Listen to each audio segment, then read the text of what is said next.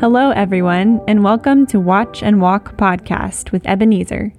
This podcast aims at inspiring you to trust in God and obey His word every day. Be edified as you listen to this exhortation.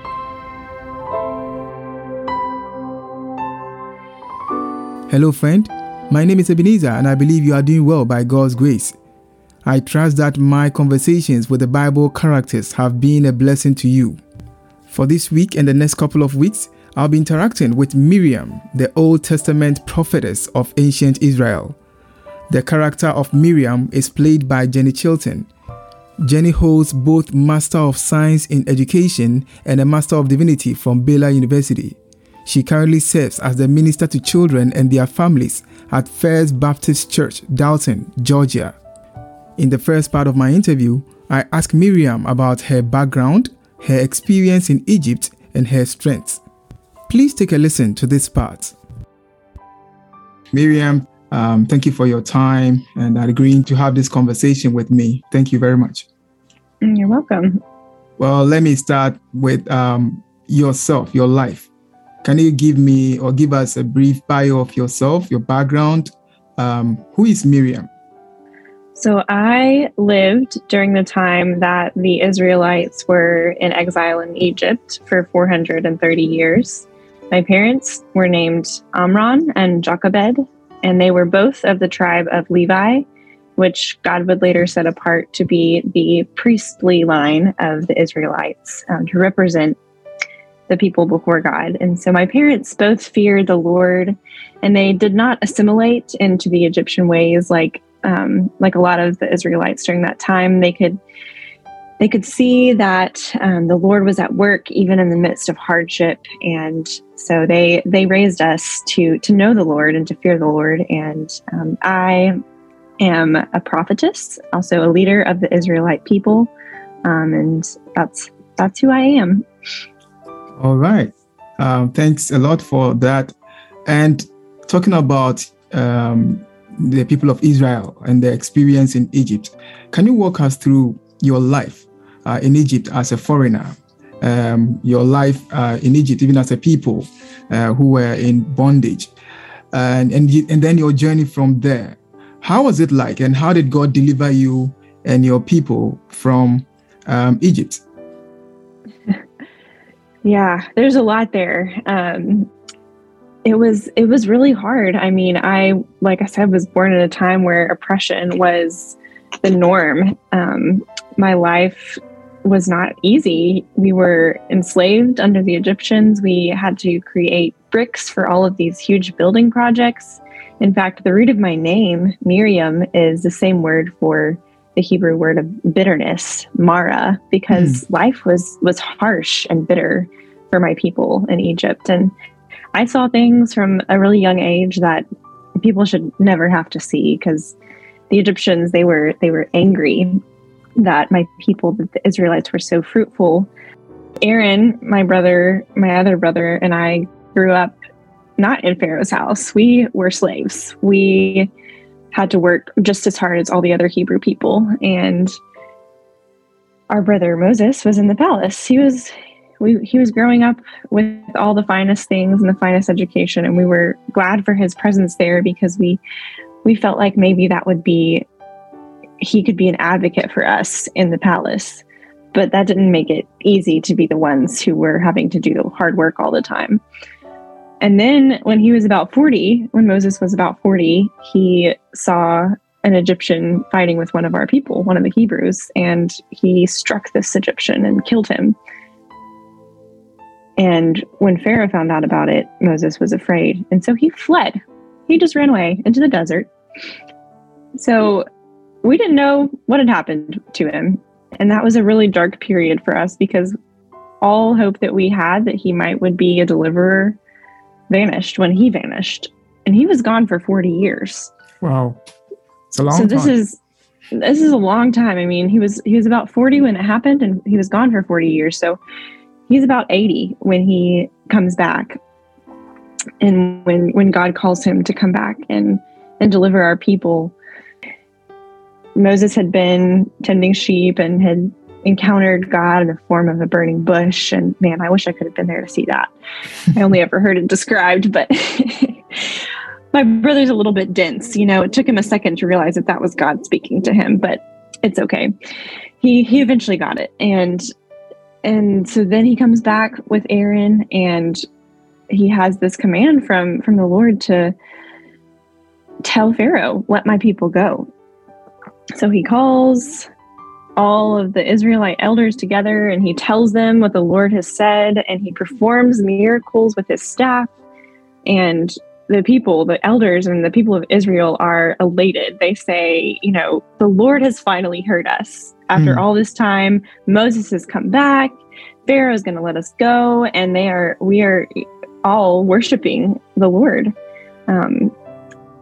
But that was actually the beginning of one of the most difficult times for our people in Egypt, because Moses' return was not received well in Pharaoh's palace. He was expected to go back to being who he was before, not an advocate for our people, but assimilated into Egyptian ways. And he didn't do that. He went to Pharaoh and said, he and Aaron, said, the Lord has said to let our people go. And Pharaoh did not like that. He said, if you've got all this time to go out in the desert and worship your God, then you must have time to gather straw to make your own bricks. We're not going to give you straw anymore. So good luck. and so the Israelites, we suffered in this time because we had to not only make the bricks, we had to find the straw to make the bricks. And it was just disastrous. All of the praise that we had turned into grumbling, complaining, and honestly hatred for my brother Moses and Aaron, because it seemed like them going to the Pharaoh had turned him against us in a really terrible way. The story after that is that the Lord sends these 10 plagues upon the nation of Egypt, upon those who will not listen. Pharaoh. But finally, after that 10th plague, that was what convinced Pharaoh to let us go. And God gave us favor in the sight of the Egyptians, and we plundered them. They gave us silver, they gave us gold, they gave us clothing, and we left. We finally left this place. It seemed like a dream. I mean, it was just to be slaves for 430 years, and then all of a sudden we were free. And not only were we free, our captors, those who hated us the most, were giving us their most valuable things. Thanks a lot for that overview, that account of your experience in Egypt and how God delivered you. Now, help me, or help us all understand, help my audience also understand the high points of that experience in the wilderness. And you can also connect it to even your strengths, some of the opportunities that God gave you as a person to be a blessing. In the wilderness, what were some of the high points, and what did they tell you or teach you about God? Yeah, the wilderness, man. If we thought Egypt was hard, the wilderness was so hard, so much harder even at times, because at least in Egypt we knew what to expect, right? The wilderness was just this whole new territory. But one of the blessings of the wilderness was that it really taught us, it taught me that I had to depend on the Lord, that there were moments where we didn't know where our food was going to come from. And the Lord miraculously provided with what we called manna, which means, what is it? It's this flaky white substance that would show up on the ground in the morning, 6 days a week. And we would go out and gather it and make bread out of this grain-like substance. And that was a high point of seeing God's provision for our people. There was also a moment where we didn't have water. We were at Rephidim, and there was no water for us to drink. And so God provided again. the Lord provided water, the Lord provided bread, the Lord then provided meat in the form of quail that would come into our camp and land there until people were absolutely sick of it and didn't want to eat anymore.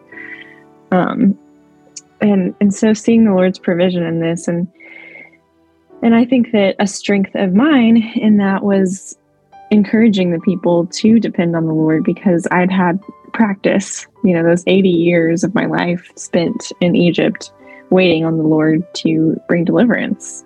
I had faith that he would, but that it didn't always happen as I thought it might. And so I was able to use my experiences to encourage the people of Israel, to lead my people to praise the Lord and to be grateful and to express gratitude for all that he had done for us, and to depend on our Lord. Well, I believe you found this interaction beneficial. God willing, next week, I will share the second part with you. Until then, may God bless your reflection on this one. In Jesus' name, Amen.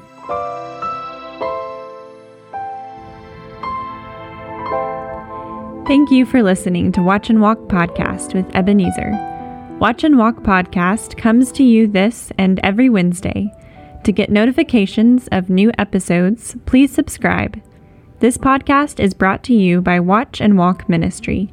Visit us at watchandwalk.org to learn more about this ministry. God bless you.